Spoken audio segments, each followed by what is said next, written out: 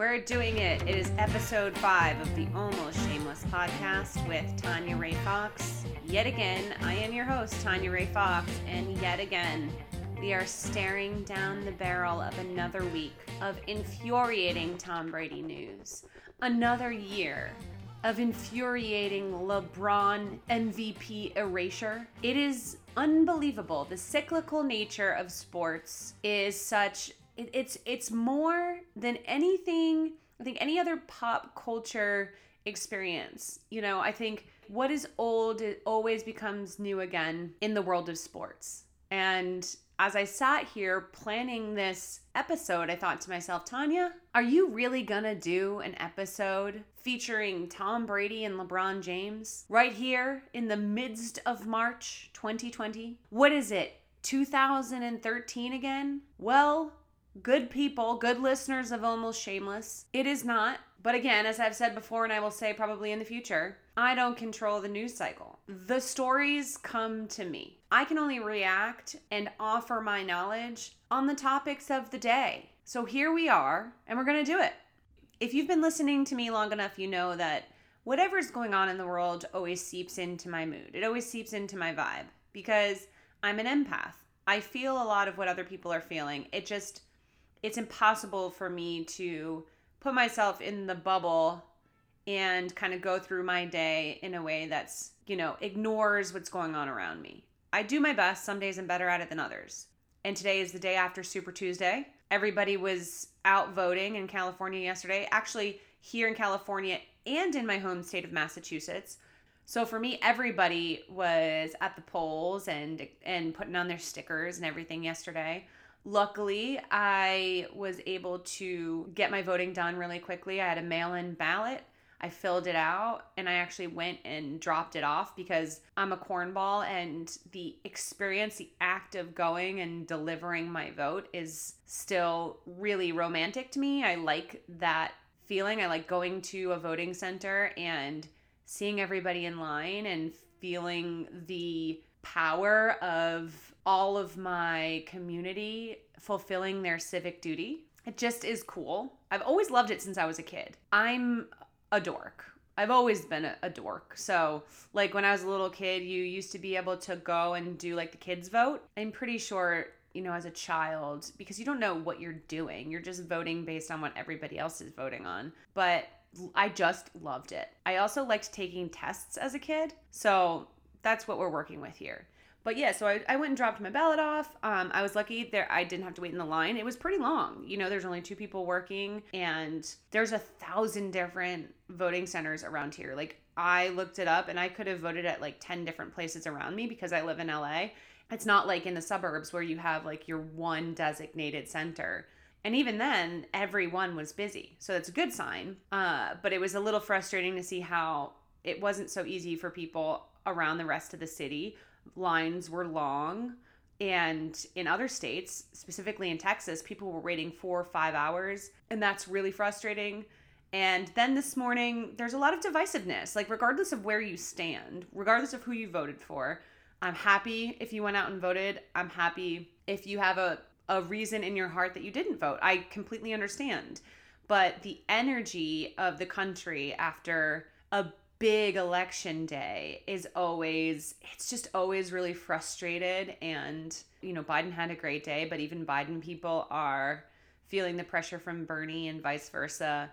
There's all this stuff going on, and it seeps in, And then here we are, and we can't escape the total shit show that is the Tom Brady news cycle. It will not end. I never thought I would say that I just cannot wait for Tom Brady to be a fucking free agent so we can be done with this, but I truly cannot wait. Like, I'm getting to the point now where I obviously understand what Brady is doing, and I obviously understand what the Patriots doing, and I still somehow resent everybody involved because no real information is coming out, and it's frustrating for the fans who are being fed a lot of confusing information by unreliable sources. So we're going to get it a little further into that as part of the first topic. My second topic is going to be on LeBron James, and his seemingly losing battle to work his way into the MVP conversation in earnest. I have a lot of thoughts. I have a lot of thoughts on the way we do MVPs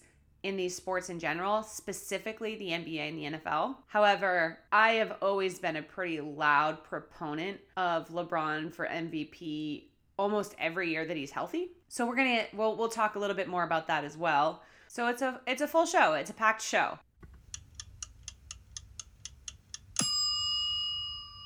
Hot stuff coming up. Let me start off with the basics for those of you who might be not fully tapped in.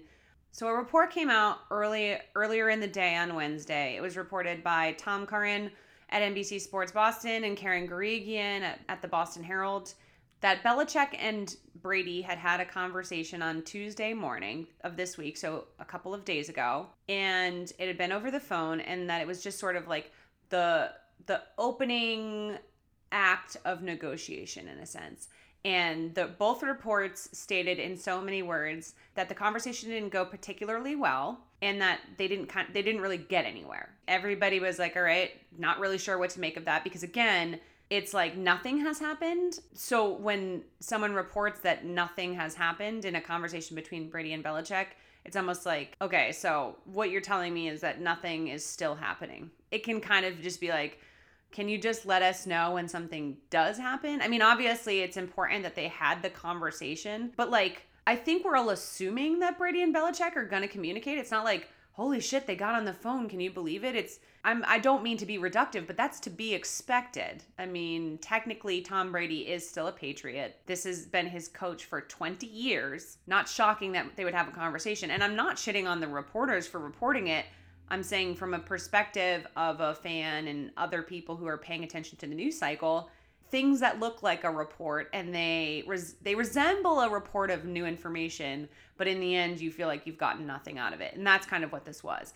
And then, of course, later in the day, conflicting reports came out. Adam Schefter, who I actually genuinely trust, I have a lot of thoughts about the way ESPN has been handling this reporting process, but I do think that by and large, Adam Schefter has things right. He comes out and says that the conversation between Brady and Belichick has happened, but that it didn't happen on Tuesday. So it didn't happen when the Boston reporters were saying it happened.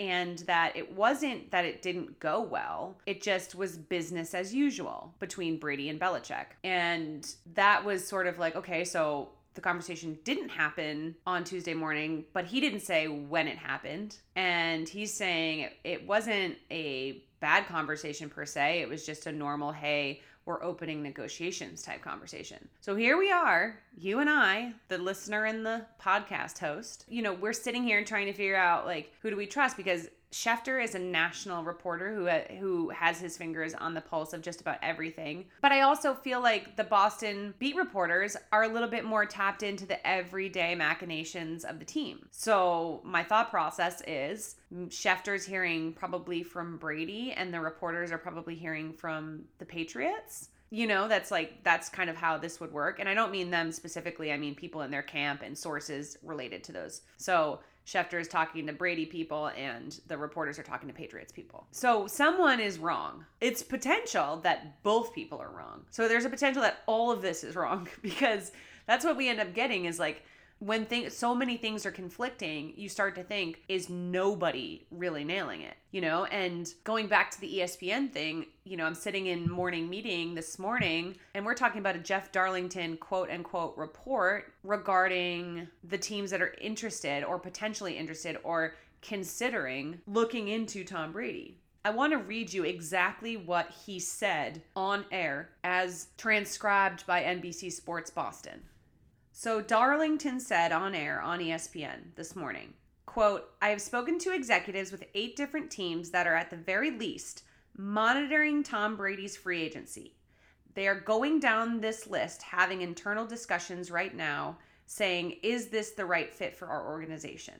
According to Darlington, those teams have, quote unquote, varying levels of interest in Brady. And then he noted that Brady's interest in those teams is still unclear. And finally, he added, 4 of those teams, I believe, would sign him right now. He never named a team, not one of the any of the 8 teams or 4 teams to which he was referring. He never said which teams he was talking about. He admitted he has no idea if Brady's interested in them. And he never even really said that they were fully interested. He said they were monitoring his free agency. So I pointed out on Twitter that monitoring Brady's free agency is what every single person in NFL media is doing right now. Of course, they're monitoring his free agency. He's the most famous NFL player on the planet. Everything about the league is going to hinge on where these major free agents go. So even if you don't want to sign him, you have to monitor what's going on. If the Patriots don't re-sign Tom Brady, that has a ripple effect. And whatever team does, that also has a ripple effect. So it's empty language. It's worthless and it's useless. And reporters like Darlington are going out on air and they're saying all of this stuff. Meanwhile, the person who has all of the information, always, the person we always hear from on these things, Adam Schefter, has said nothing of the sort. He's not saying any of these things. So to me, it's like you're sending out these other reporters to kind of like throw these little nuggets out there, keep the story going, and you're saving your actual insider, the guy who will eventually report what's happening with Tom Brady. You're saving him from getting in the mud. He's only going to report the real facts. And I obviously know that that's what's happening. But there's a lot of fans who don't sit on Twitter all day and parse through all these different tweets and all these different, stories and go through everything and talk about it in meetings and everything else. They don't have the time to figure out whether or not these people have sources that are reliable and everything else. They're just hearing the little bits and pieces. They're seeing headlines in notifications on their phone and everything else. People have lives, jobs, children, families, things to do. So it just frustrates me because I feel as though they are being misled. And yes, I know it's just sports, but the media still has an obligation to have, we can venture into these hypothetical conversations and we can venture into speculation while also making it clear that that's what it is and not selling it as reporting. That's just been really frustrating. And then the second part of this story today has been the emergence of the possibility that the 49ers would be willing to trade Jimmy Garoppolo and sign Tom Brady, who I think we can all agree would gladly play for the 49ers if things don't work out with the Patriots. There's no way that the 49ers aren't number 1 on his list of teams to play for outside of New England. I mean, for all we know, he'd rather play for the 49ers than New England at this point. So now part of Tom Curran's report was that Kyle Shanahan might have some concerns about Jimmy Garoppolo's ceiling and some in his style of play and things like that. He might be willing to move on. Now, that doesn't mean that Kyle Shanahan would automatically want to sign Tom Brady, right? It means that he might want to move on from Jimmy Garoppolo. Garoppolo's contract is actually pretty tradable because his cap hit isn't too bad. So, A plus B doesn't necessarily equal C here. The 49ers could want to trade Garoppolo, not to the Patriots. And they could want to sign someone who is not Tom Brady. But somehow the narrative is now Brady signs with the 49ers and the Niners trade Garoppolo to the Patriots. But if you're the 49ers, why are you trading Garoppolo to the Patriots? That's a losing situation for you. Unless you're convinced he sucks, which they're not.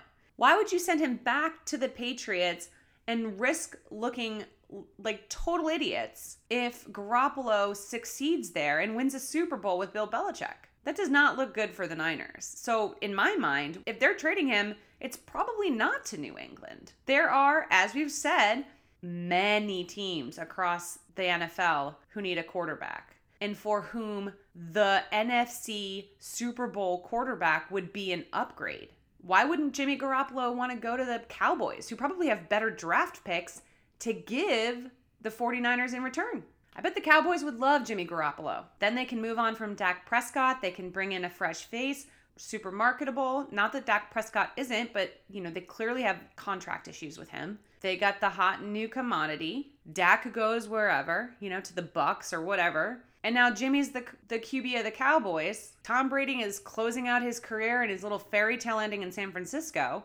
And the Patriots have nothing. That seems like a far more likely scenario to me than just a swap. And I don't want to say that I'm like the only one who's thought of this, but I have to be honest. I haven't heard a single person talk about the idea of the Niners signing Brady, trading Garoppolo, and the Patriots ending up with nothing.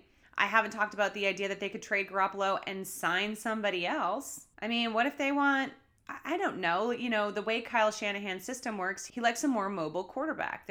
He likes a lot of run concepts and RPOs, and he might want a quarterback more like a healthy Cam Newton, or maybe he wants like a Teddy Bridgewater. Maybe he thinks he could do something with Dak Prescott. Shanahan doesn't love some of the passing mistakes that Garoppolo is prone to. He's a little bit of an interception machine.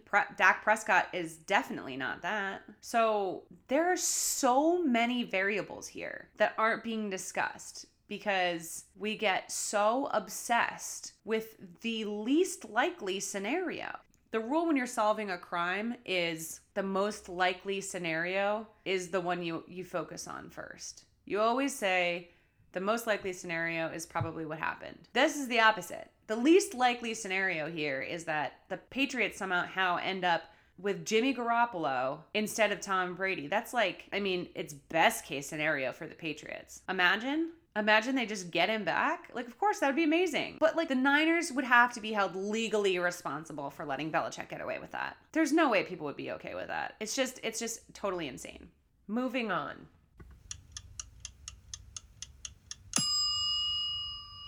Hot stuff coming up. This current NBA non-MVP race is the perfect example of why MVPs should always be voted on after the playoffs, after the finals, everything. And I believe that the same should be done in the NFL. Because what ends up happening is, as you know, regular season superstars end up winning an MVP.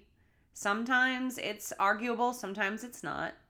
And then they don't lead that team in the same way in the playoffs, or they're not able to get over a hump, or whatever. Whenever the competition rises to a new level, they don't do the same, or their domination falls off. And then at the end of the year, we're left with an MVP that fizzled out in the playoffs. Now, I'm not saying that every year the MVP should come from an NBA Finals team. But I think we can all agree that there have been some MVPs in the past who have really failed miserably in the playoffs. And it just doesn't translate. These awards stand the test of time.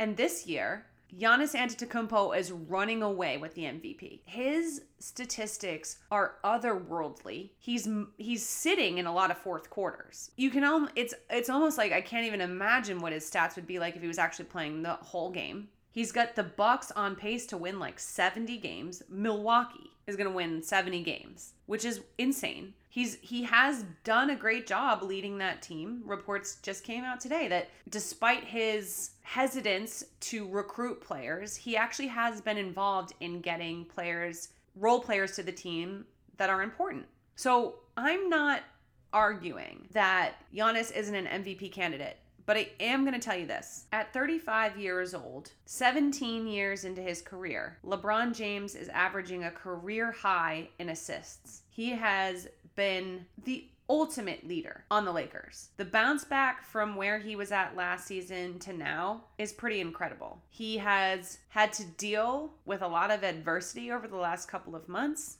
with the death of Kobe Bryant, and there's just been a lot going on with that team. And he's defensively playing extremely well on a team that has a lesser roster, right? I think that overall, the Lakers are basically LeBron James, big gap, Anthony Davis, big gap, everybody else. When LeBron James scores 30 or more points, the Lakers win. Every single time. That is a fact. When he doesn't play well, Anthony Davis doesn't step up enough to make that big of a difference.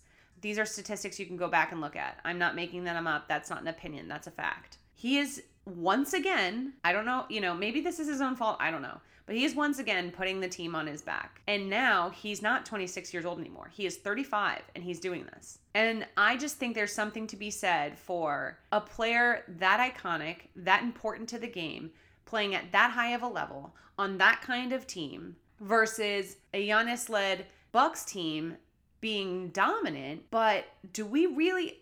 how much do we trust Giannis and the Bucks in the playoffs? Because I could see Giannis and the Bucks losing a playoff series to a team like the Celtics or maybe the Raptors or another team that just like also has a lot of good role players, good chemistry, good coaching, all of that. We've seen it. Obviously, we know Giannis hasn't played in the finals for a reason. My whole thing, I'm going to take it back to my main point, which is that we can't be deciding MVPs based on the regular season. If you look back, let's just go through some of the MVPs in recent history. So LeBron has won 4 times. He won back-to-back in 2009 and 2010, and he won back-to-back in 2012 and 2013, okay? In between that was the Derrick Rose MVP season. The Derrick Rose Chicago Bulls season is lost to history. NBA, like really diehard NBA fans remember how great he was and his like really iconic emotional MVP speech, but it doesn't matter. Derrick Rose doesn't matter. He never became the player that everybody thought he was going to become. Part of that has obviously been injury related and whatever else, but like that's the fact. LeBron James absolutely should have won MVP that season, and it would have been 5 straight. Then in 2014, Kevin Durant won. Okay. Steph Curry won back-to-back in 2015, 2016. Then Russell Westbrook won because now we're just rewarding outright point hogging. Unbelievable. Like the idea that Russell Westbrook has ever been the most valuable player in the NBA while LeBron James and Kevin Durant and Steph Curry and these other guys are playing. The only way Russell Westbrook should be winning an MVP is if like 14 of the best teams in the league are kidnapped and just disappear one day. They just go full Avengers Infinity War and with the snap of Thanos' finger, they just disappear. That's the only way that what Russell Westbrook should have ever won an MVP award. Then next year is James Harden. Again, not a huge fan of James Harden. I don't have the energy to also shit on James Harden after all the time I just spent shitting on Russell Westbrook, but you know my feelings on point hogging players who don't end up getting over the hump in the playoffs, okay? Then last year it's Giannis. Again, incredible player, unique athlete, really something special to watch, and definitely one of the best players in the NBA right now. He's the best player in the NBA right now, like top to bottom, obviously. But like cumulatively, one of the best players in the NBA over the last 3 to 4 years. So fine. But again, gets to the playoffs, what happens? Kawhi Leonard and the Raptors go to the finals. Giannis left in the dust. Kawhi Leonard, no MVP. Never had an MVP. This is a problem. The NBA is so obsessed with regular season statistics, with regular season dominance. And then they judge the careers of these players on playoff success and rings. You can't have it both ways, so it doesn't make sense that we do this. And I feel the same way about the NFL. There are, like, Matt Ryan has an MVP for the year that they blew a 28-3 lead in the Super Bowl, and the Patriots had the greatest comeback in the history of the sport. So now when you look back on that year, who was the most valuable player in the NFL all season long? Matt Ryan, who ended that same MVP season in full-on meltdown disaster. Fucking stupid. I am a purist in the sense that I want these awards to reflect a reality that when we look back on, it's recognizable to us. We are evolved enough as sports media members and sports fans and sports leagues to understand the magnitude of history in the moment. And unless Giannis and the Bucks overcome their playoff hump and end up in the NBA Finals and make a historic run, we will not remember this season by Giannis Antetokounmpo. We won't. We will remember this season for what LeBron James did in his second year. Huge comeback from a disaster last season. First time he got injured. Comes back yet again. Puts a team on his back yet again. Becomes a Laker in earnest. Takes on the role that he was meant to inhabit in the wake of this devastation with Kobe Bryant. That's valuable. And I understand it's not statistically the same sort of quote unquote value as a player like Giannis. I don't want to undersell how incredible he is. But if he's gonna win the MVP, he better get his ass to the fucking NBA Finals. So we should be waiting until after that to do this, because we can't give the dude another. I don't want to see these regular season heroes and postseason busts to continue to get a free pass. You should have to be as good in the postseason as you are in the regular season to earn most valuable player in a league that values postseason success over everything, right? Shall we?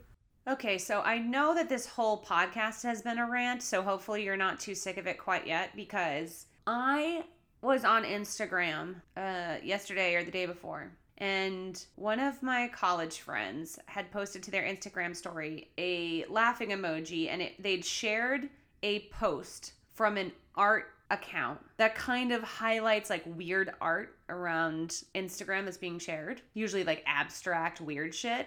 And this abstract artist with like 40-something thousand followers, like a legitimately successful artist, had posted, I kid you not, a picture of corn on the cob, just a piece of corn on the cob with a pearl earring in it, designed to resemble the iconic painting of Girl with a Pearl Earring, okay? So they'd taken a corn on the cob, given it the little like hair ribbon thing, and made the like husk, the end husk kind of look like hair, and then just stuck a pearl earring in it, okay? I want to read you some of what this person wrote as the caption under their picture of corn with a pearl earring, which is what this piece of art was called. When I saw this corn on my dining table last summer, it suddenly reminded me of the face of one of the most famous portrait paintings. That's how it all started. All I did was just look at even the common appearance of corn,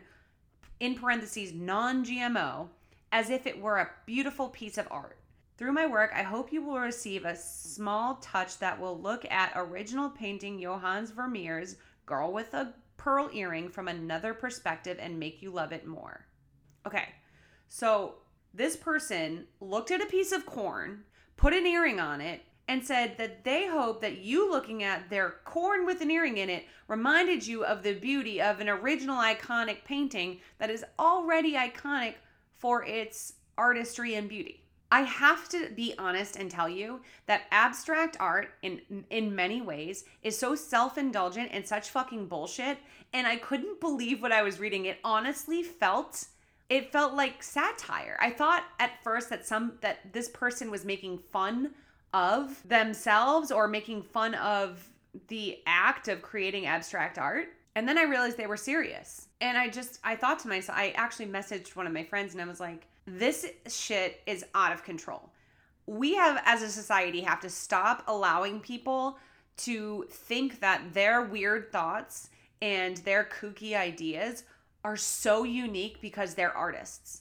Like, I'm not saying there aren't artists. I'm not saying there aren't people who think in a beautiful abstract way that is unique and makes them special and they are thus creative geniuses. Like, of course those people exist. But staking a pearl earring on a piece of corn does not constitute art. I'm sorry. That's just a weird thought you had in your head and you did it and you took a picture of it and it was like cute and funny.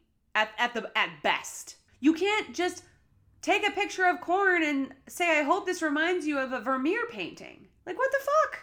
48.3 thousand followers. And I don't want to shit on them and I haven't even looked at any of their other art. I don't know if they're good or not. I don't know anything about them other than the fact that they posted this weird thing, and just is like, guys, we have to hold ourselves to higher standards as a society. I know I'm cracking myself up because as I'm saying it, I even feel silly for ranting about it because it's so silly. But I think it speaks to a larger idea in our culture that been made worse by social media. This idea that we're all special in whatever way we want to be, because social media makes it so easy for us to share ourselves with the world and have random people give us validation, right? And that's, of course, a good thing sometimes. It's really nice to be able to put something out in the universe and have strangers and people you don't know show you compassion and empathy and interest and to validate your, perceived talents. But there's so many people out there who just want to validate you so that you'll validate them, that we end up with corn with a pearl earring. Like we've got to stop. We have to stop giving unwarranted compliments to people because this is what ends up happening. Save your compliments for something you really, truly believe in. That's all I ask. We're not going to stop the insanity until we stop feeding into people's delusions of grandeur. We can't be feeding this anymore. Everybody is special in their own way. Everybody has the ability to do something that other people couldn't necessarily do. I actually do believe that. I'm not an asshole. I actually do believe everybody is blessed with something that makes them interesting. Sometimes they don't figure out what that is, and sometimes they diagnose it wrong, or they think it's something that it isn't, and they ignore the thing that it is. I don't know. But fuck, guys. Corn with a pearl earring cannot be allowed to exist. Let me rephrase that. It can be allowed to exist. We just don't have to like it and share it on art forums. That's all. It can be allowed to exist. It could be on a Tumblr somewhere with people laughing at it. That's fine. But it can't be allowed to exist with such sincerity and lack of self-awareness. It's tough out there, you know? Some of us are just trying to be podcast legends, and we can't get any traction because the corn with a pearl earring people are hogging all of the social media space, you know? It was such a weird rant. Corn with a pearl earring is really it's just a symptom of a larger problem, you know? And together on the Almost Shameless podcast, we're going to continue to call out these little things. All movements start with just a little spark. And our movement to stop feeding each other bullshit on social media, it starts now. It starts now, and it's been inspired by corn with a pearl earring. Oh, it's so silly. Okay, thank you guys for sticking it out with a 40-something minutes of just ranting or whatever it's been. You guys are the best. Again, share, like, subscribe, do all of it. I will be back next Wednesday on my normal day. Hopefully all the technical difficulties have been worked out and the kinks. I do think I'm going to have a guest next week. I was supposed to have a guest this week, but because of the issues, it didn't work out. So next Wednesday, new episode, hopefully a guest, and my first guest since I've become Almost Shameless. So that'd be cool. In the meantime, have an excellent week. Don't buy into anything until you feel really comfortable with who it is that's telling you that information. And in honor of me, if you eat corn on the cob or really any other piece of inanimate vegetation, just eat it and don't take a picture of it and don't turn it into art. Do that in honor of me. All right, thank you guys. I will talk to you next week. Bye.